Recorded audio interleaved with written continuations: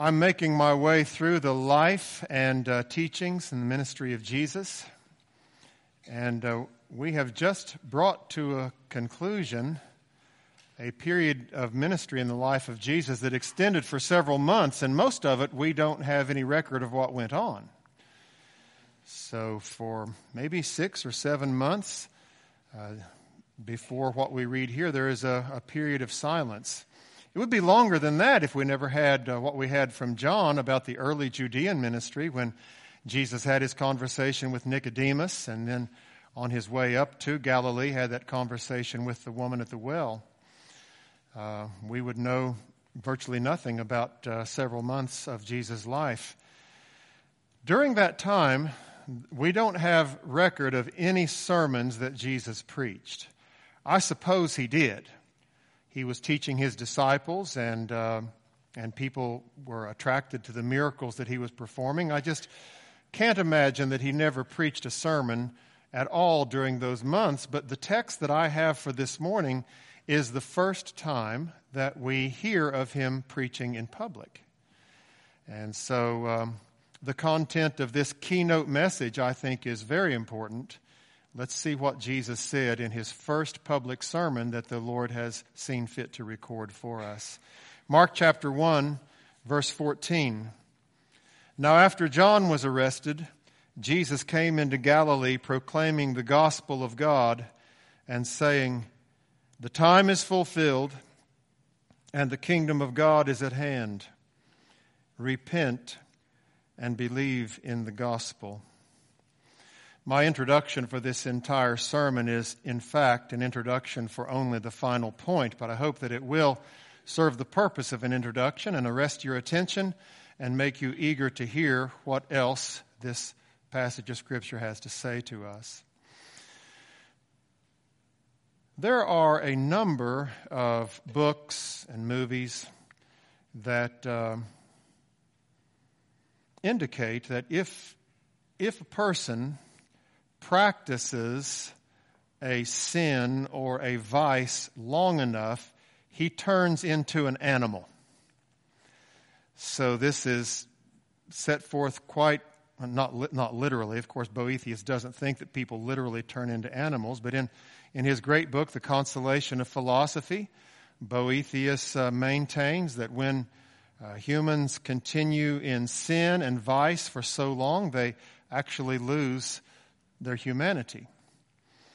And then that same idea shows up in works of art like Edmund Spenser's Faerie Queene, but you probably will be most familiar with it with the examples that I'm going to give now. In Walt Disney's Pinocchio, you remember when Pinocchio took up with Lampwick and was led into the place where boys misbehaved. And these boys that were promised all of these pleasurable experiences, in fact, started turning into donkeys because they were acting like donkeys, and so they were turned into donkeys. Or you may remember in the Voyage of the Dawn Treader, I think it was, in the Chronicles of Narnia, that Eustace, one of the Pevensie children, is stubborn. He's eaten Turkish delight that was provided to him by the White Witch, and he has been infected with her way of thinking, and so he separates from the other Pevensie children, and he finds a dragon, and he finds a dragon's hoard. So dragons, as everyone knows, have all of this gold and silver and jewels that they sit and enjoy their gold. And this dragon was just about to die, but Eustace is so greedy and he's such a bad boy that he falls asleep on the dragon's hoard, and then when he wakes up, much to his dismay, he has turned into a dragon. Or if you like anime movies, maybe you've seen Spirited Away, and there the parents are eating, just shoveling food into their mouth, and they turn into pigs. So there are other works of art and so on that I could probably mention, but that's enough to establish the point.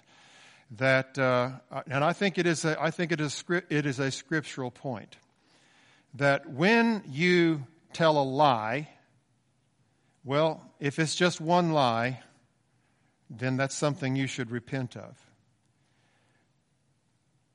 And so far, it has not destroyed your character. But if you tell another lie and get away with it, then the habit of being a liar is ingrained more deeply into your heart. And then if you keep on lying, it's not long until you become a liar.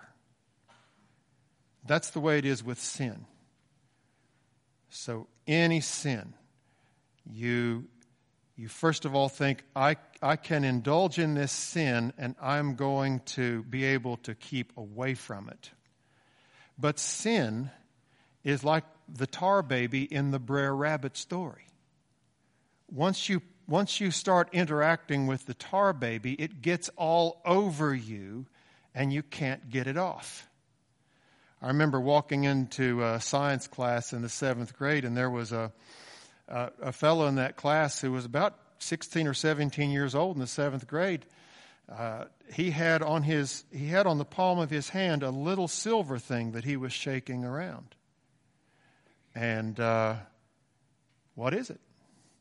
It was quicksilver, or it was mercury, heavy metal, and he was playing with it. I thought maybe that explained why he was 16 years old and in the 7th grade. Probably ate a lot of lead paint too. But anyway, some of you think, oh no, the kid was playing with mercury. He's probably dead now. Because as fascinating as it is to have liquid metal rolling around on your hand, it doesn't stay on the surface of your hand. It gets down into your skin and enters into your bloodstream, and your body doesn't have the capacity to cleanse itself of heavy metals. Sin is like that. Sin is not something that stays outside of you. It's like you fall down the first time that you sin. The second time that you commit the same sin, you fall down and it gets on you. And then if you keep on, you start living in that sin like a pig. You fall down at first. If you repent and get up, good.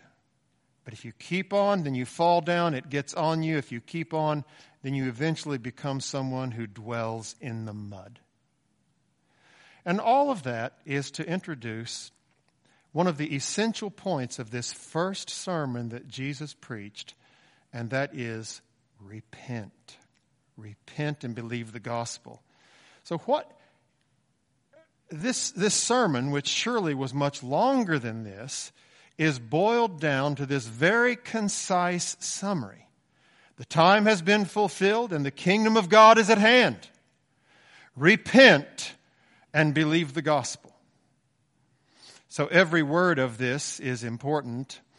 I think, first of all, it's instructive and certainly heartrending for me to think about the opening of this passage of Scripture when it says, after John was arrested. He wasn't yet dead.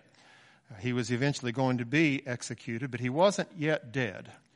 And so this first point in this sermon is to urge you to take note of God's mysterious managements. God's mysterious managements. Here was a man, John the Baptist, who was, by Jesus' own acknowledgement, the greatest man who had been born of woman, and God allows him to be put into prison, allows his voice to be silenced.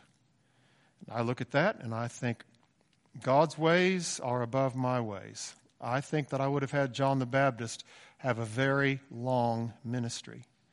But God in His mysterious managements has His purposes, and God is able to accomplish what He wants to be done without human instrumentality when He wants. And sometimes someone who seems like he or she is going to be very instrumental in the kingdom of God is allowed to die young, and the Lord takes them home early. And we just wonder, why? How could this be? One of the best books that I know of is The Life of God and the Soul of Man, written by Henry Scougal, who died when he was 26 years old. One of the most influential books in the history of Christianity is The Life and Diary of David Brainerd. Up until about 1960, probably more people were called to the mission field through reading the life and diary of David Brainerd than anyone else, than through reading any other book. David Brainerd died when he was about 30. Oh, and what took over in 1960, you ask?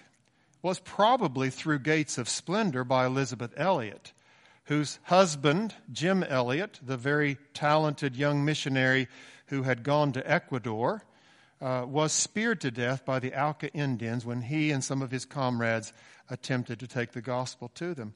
But the diaries and writings of Jim Elliot have continued to be influential down through the years.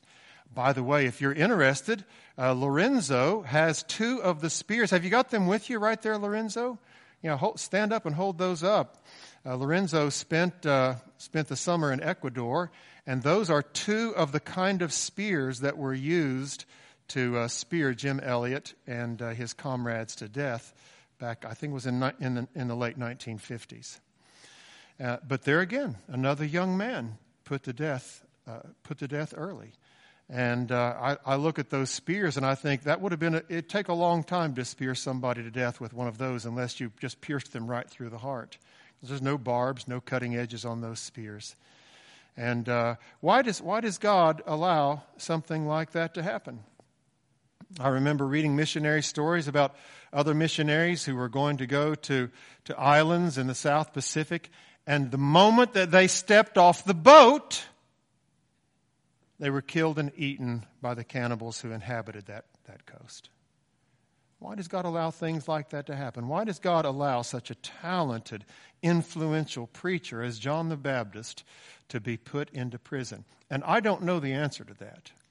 But I'm pointing it out to say that we need to take note of it so that we will be prepared for similar such providential actings in our own lives and as we observe God's workings in the world. God is not a man. God does not work according to our timetable or according to what we think is best. Sometimes God has John the Baptist arrested and John the Baptist is put to death while he's in prison. And all of that would just be terribly unfair and unthinkable if it were not for the fact that in comparison to eternity, this life is just a little molecule of an instant. And so though John the Baptist died when he was probably about 30 years old, or not much older than that, and we shake our heads and say, what a tragedy, John the Baptist doesn't think that. John the Baptist is thankful that the Lord took him home when he did. But God manages things in a mysterious way sometimes, and we just need to be prepared for that. To be forewarned is to be forearmed. But after John was put into prison, then Jesus saw that the situation in Judea was getting to be a situation where he was likely to be killed before it was time.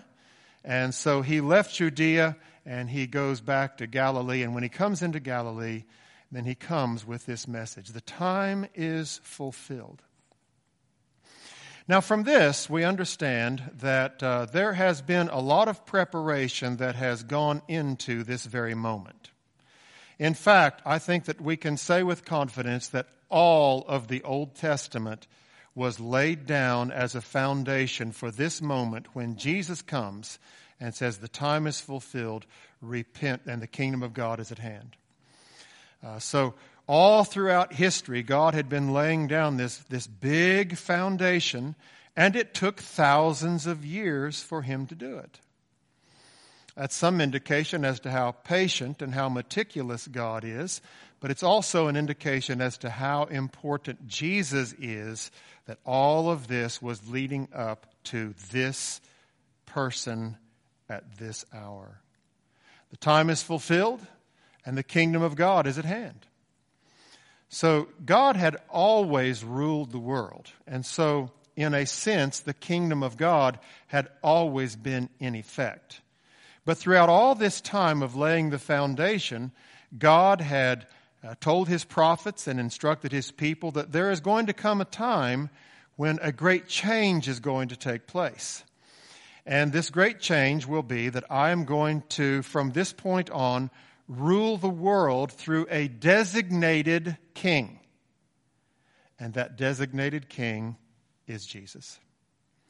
And so when Jesus says the time is fulfilled and the kingdom of God is at hand, then he is saying all that has been prophesied regarding the reign of God being administered through a Messiah, through a man, is now coming about. The kingdom of God is near.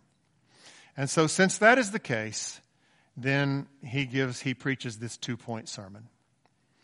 Repent and believe in the gospel. Now, in verse 14, he has already mentioned the gospel. So in verse 14 it says, "Now after John was arrested, Jesus came into Galilee, proclaiming the gospel of God." So you've heard the word gospel your whole life. You probably have even heard that it means good news. In Greek, it is composed of a prefix that means good, prefix that we would write it EU, and then another word, angelos, which means messenger, or angelion, which means message. And so when you put the prefix EU, it means good message. In English, we have a number of words that begin with EU, like euphoria, or euthanasia, or eugenics. And in all those cases, it means good. And some of those things were used in a very bad way, but the words themselves mean good genes or good pleasant death. Euphoria, of course, means good feeling. And so the gospel is a good, eu, it is a good message. It is a good message.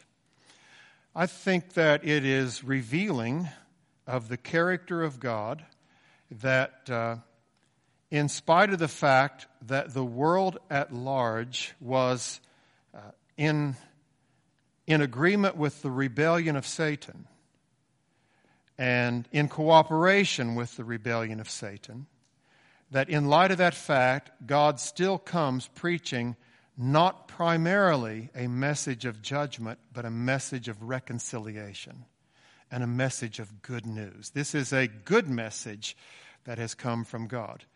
And it is called the gospel of God. So it is a gospel that has been authorized by God. It is also good news about God. So let's start with the last one. It is good news about God, that God is not implacable. That is, that God is not someone who folds his arms and turns his head away and says, I refuse to be friends. I refuse to make up with you.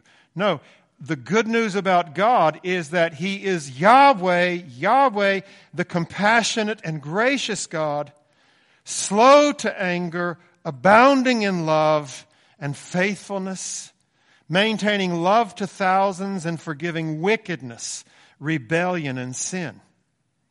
So the gospel is a good message about God. He is willing to be friends. He is willing to make up. And then this is a gospel it's a message that has been authorized by God. It's not something that Jesus or someone else made up. God so loved the world that he sent his only Son into the world, that whoever believes in him should not perish but have everlasting life. It is a gospel that has come from God, that is able to do all that it promises, namely reconcile us to God. But Jesus here indicates that if you are going to be a beneficiary of the gospel, you must repent and believe. Now, before I leave behind the gospel altogether, let me give you a very simple definition of the gospel. The gospel is the good news that God has provided everything that is necessary for sinners to be reconciled to Him. And whoever repents and believes will be saved. God has provided everything that is necessary for sinners to be reconciled to Him. And whoever repents and believes will be saved. That is good news, and that is what the entire Bible is about. And God is willing to be reconciled, and He has done everything that is necessary so that sinners may be reconciled to Him, and all who repent and believe will be saved. Now let me say a word in general about repentance and belief.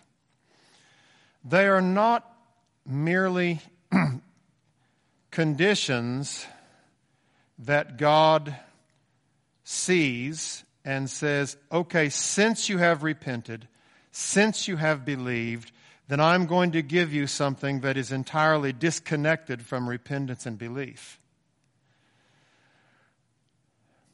I think I used this illustration here 2 weeks ago. I'm not sure. I've preached a number of places lately, and I can't remember where I used what illustrations. But anyway, this is a good one. So you might go to a hamburger joint and pay the person $7. You get a $7 hamburger this past week in Louisville. You could pay them $7 and you can get a gourmet hamburger. But that $7 that you lay down, that paper money that you lay down, it has no organic connection to the hamburger. It is just something that you exchange for the hamburger. But if the hamburger is going to satisfy your hunger, you have to eat the hamburger. Have I already used this illustration here? Yeah. So you didn't understand it the first time, so I need to tell you again. So eating is analogous to repentance and faith. It's not like the money that God says, oh, okay, you have faith. Well, it might just as well have been courage, but I decided that it would be faith that was the condition. Or it might just as well have been love, but I've decided that it would be faith that is going to be the condition for salvation. No, faith, repentance and faith are like the eating of the food. It is an already participating in the thing that is going to satisfy you. So when you repent, you are already agreeing with God about sin and about some other important ideas, which I'm just about to point out to you. When you have faith, you are already agreeing with God about the most important ideas, about your sin, about God's provision for your sin to be forgiven, about how that you're happy to be ruled by Jesus Christ, how that you are resolved to live for Him the rest of your life. All of those things are embedded in repentance and faith. So let's think for a minute about repentance. What is repentance? Well, the Catechism asks the question, what is repentance unto life? And even in asking the question, there is an implication that there's a possibility of some repentance that does not lead to life. And that is true. We can read of it several times in the Bible. Those of you who enjoy the sermons of C.H. Spurgeon, look up sometime a sermon with 7 texts. And that sermon with 7 texts, he identifies 7 people in the Bible who say, I have sinned, but it's obviously not repentance. So Pharaoh says, I have sinned, but then he continues to keep the children of Israel captive.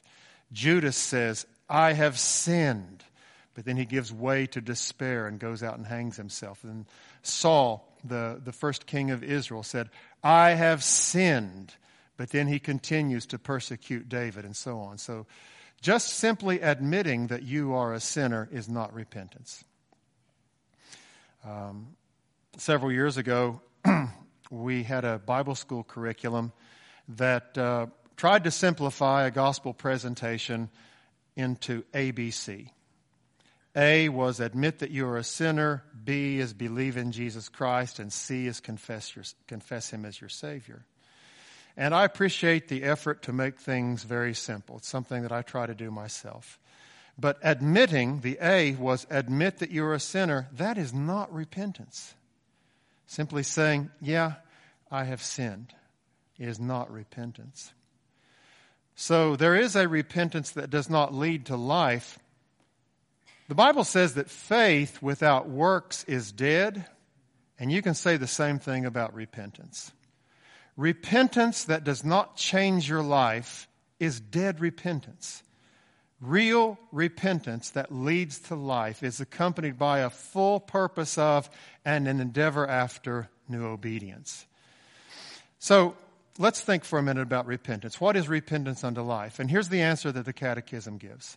Repentance unto life is a saving grace. Well, let's just stop right there. So it is a condition of salvation. It is, as I said, a participation in salvation. It is a saving grace. So it's not just a grace in consideration of which God grants salvation. It is a grace which is a participation in salvation.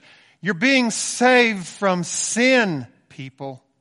It's not just saved from hell. It's salvation from sin. And so any kind of repentance that leaves you still living a life of sin is not salvation. So it is a saving grace. It is something that God must give to you. You're the one that repents. You're the one that believes. But it is as a result of God's initiatory, regenerating grace in your life that you repented. Because if it had not been for God's bringing you to life, you never would have felt your sin. You never would have deplored your sin. You never would have hated and been miserable in your sin enough to come out of it.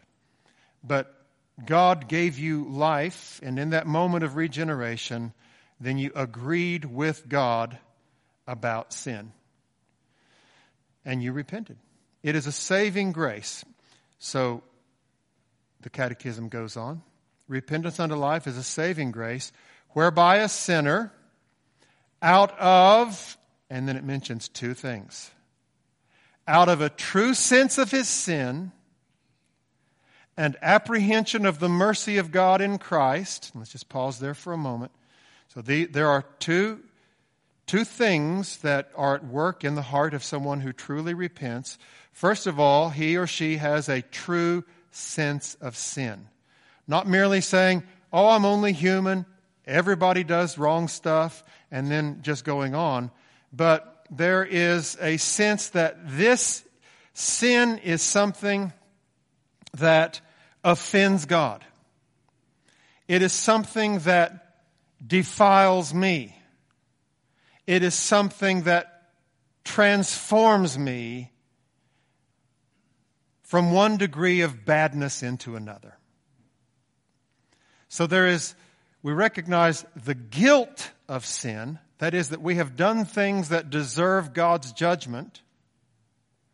Then we see the corruption or the pollution of sin, that it has entered into our way of thinking, and that we love these things that are persistently offensive to God. And then we take it even a step further and say, this has become the dominant note of my character. That I love sin more than I love God. I love sin more than I love righteousness. And when you see sin in that way, you have a true sense of your sin. That it is offensive to God, it is corrupting to you, it is transforming you into something that will be permanently obnoxious to God. And you cannot cleanse yourself of it. And that brings in this second essential foundational element of repentance. And that is that you have an apprehension of the mercy of God in Christ. Now, an apprehension means that you lay hold of, or you have some sight of, you have some understanding of the mercy of God as it has been offered in Jesus Christ. And this is necessary for salvation because, for one thing, this is necessary for repentance because, for one thing, your conscience has been awakened to see the worthlessness of any other way of pleasing God other than through the gospel of Jesus, other than through the sacrifice of Jesus Christ. So your conscience has been awakened. And maybe before your conscience was awakened, you were able to think, well, if I just become a better person, then that's going to take care of my sin. Maybe all I need to do is just start going to church. Maybe I just need to start reading the Bible more. I know I should pray more. And before your conscience is awakened, doing those good things helps you. And for a while, you think, hey, this is going well. This is going pretty well. Or maybe when you're awakened to the fact, not yet regenerated, but awakened to the fact that you're a sinner, you think, what I really need to do is to engage in more religious activity.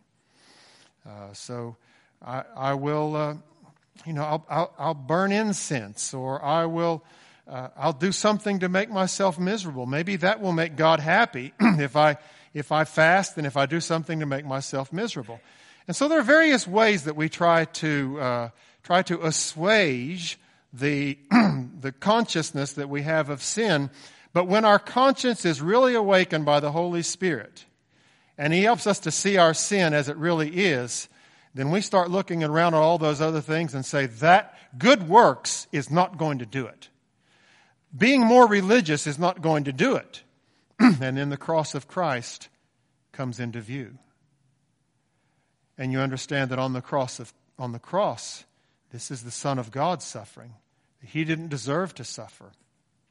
That God made Him to be sin who knew no sin, so that we might be made the righteousness of God in Him.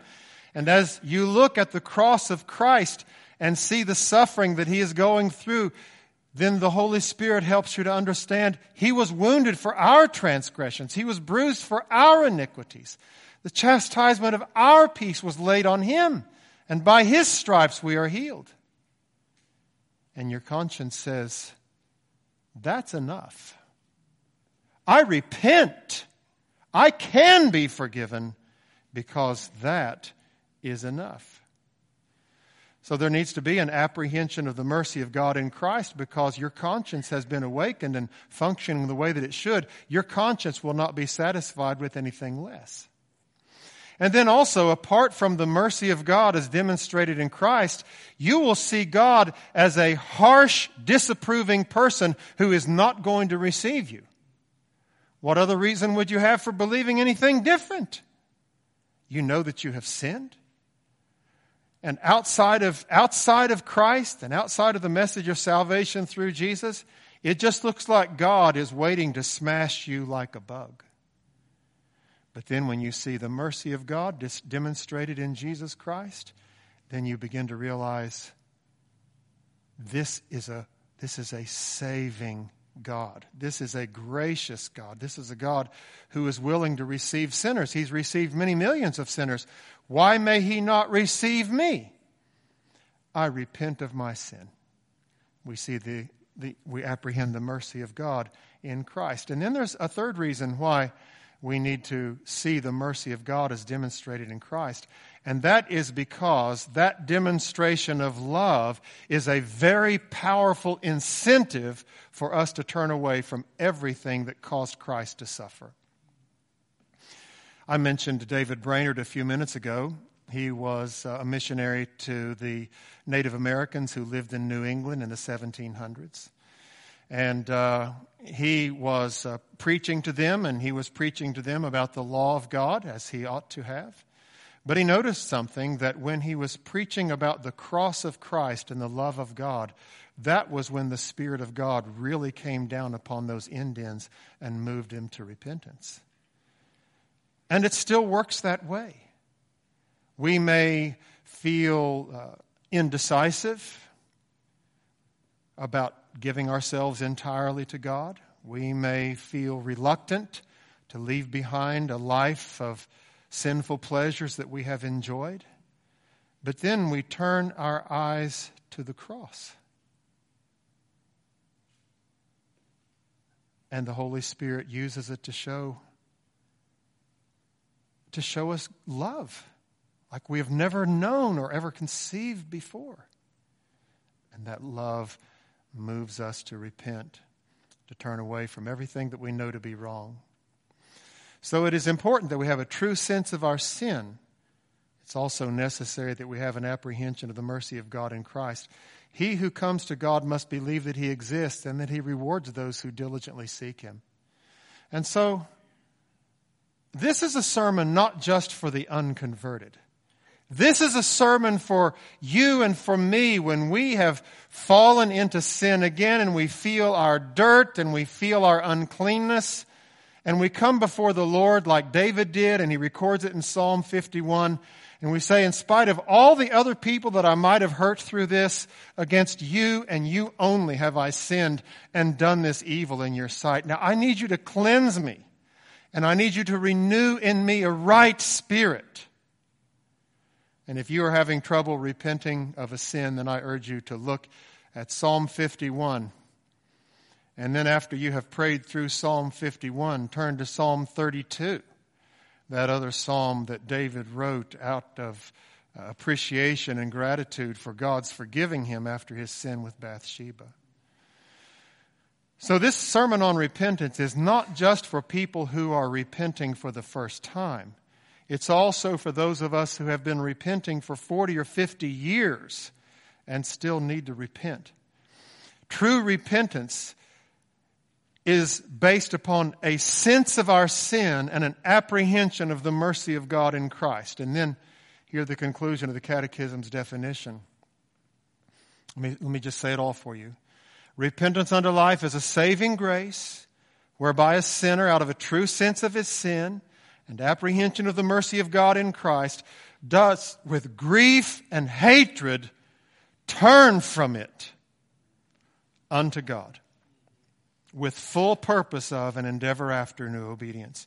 Repentance says, I'm leaving this behind. I'm turning away from my sin.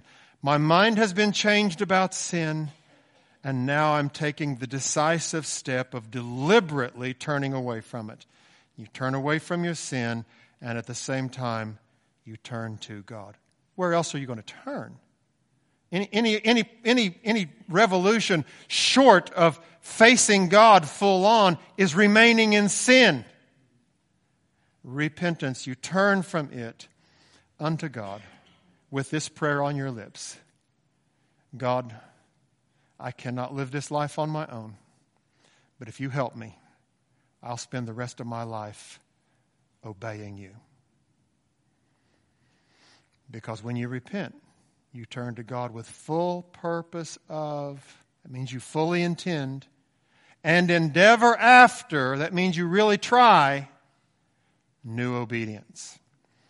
And this is instruction for those of you who don't know how to repent, but this is also information for those of you who have repented but continue to struggle under a weight of sin. Have you repented? Then God says, I forgive you. So Jesus, in his first sermon, had these two main points, and I intended to spend just this, all the time that I have spent on repentance. And God willing, next week I'll get to his second point on believe the gospel. What does that mean? But really they are two sides of the same coin. It's impossible for you to repent unless you also believe the gospel, and it's impossible for you to believe the gospel unless you also repent. And so today, my friend, have you repented? Are you still casually being swept along with the rebellion against God? Then today, see what sin is. See that it is something that renders you liable to judgment from God. You're guilty. It is something also that is influencing your character. You are corrupted and polluted by sin. And it's something that is so powerful that you cannot extricate yourself from it. You cannot save yourself out of your sin. You must look to God for his saving grace in order to lift you out of your sin. And then for those of you who have been saved for all of these years, then repent of your sin. As soon as you know that you have sinned and done something that is wrong, repent of it. Call it what it is. Ask for God's forgiveness and ask for his enabling grace to enable you to pursue after new obedience in Christ. Jim Bob, come and lead us in a concluding hymn.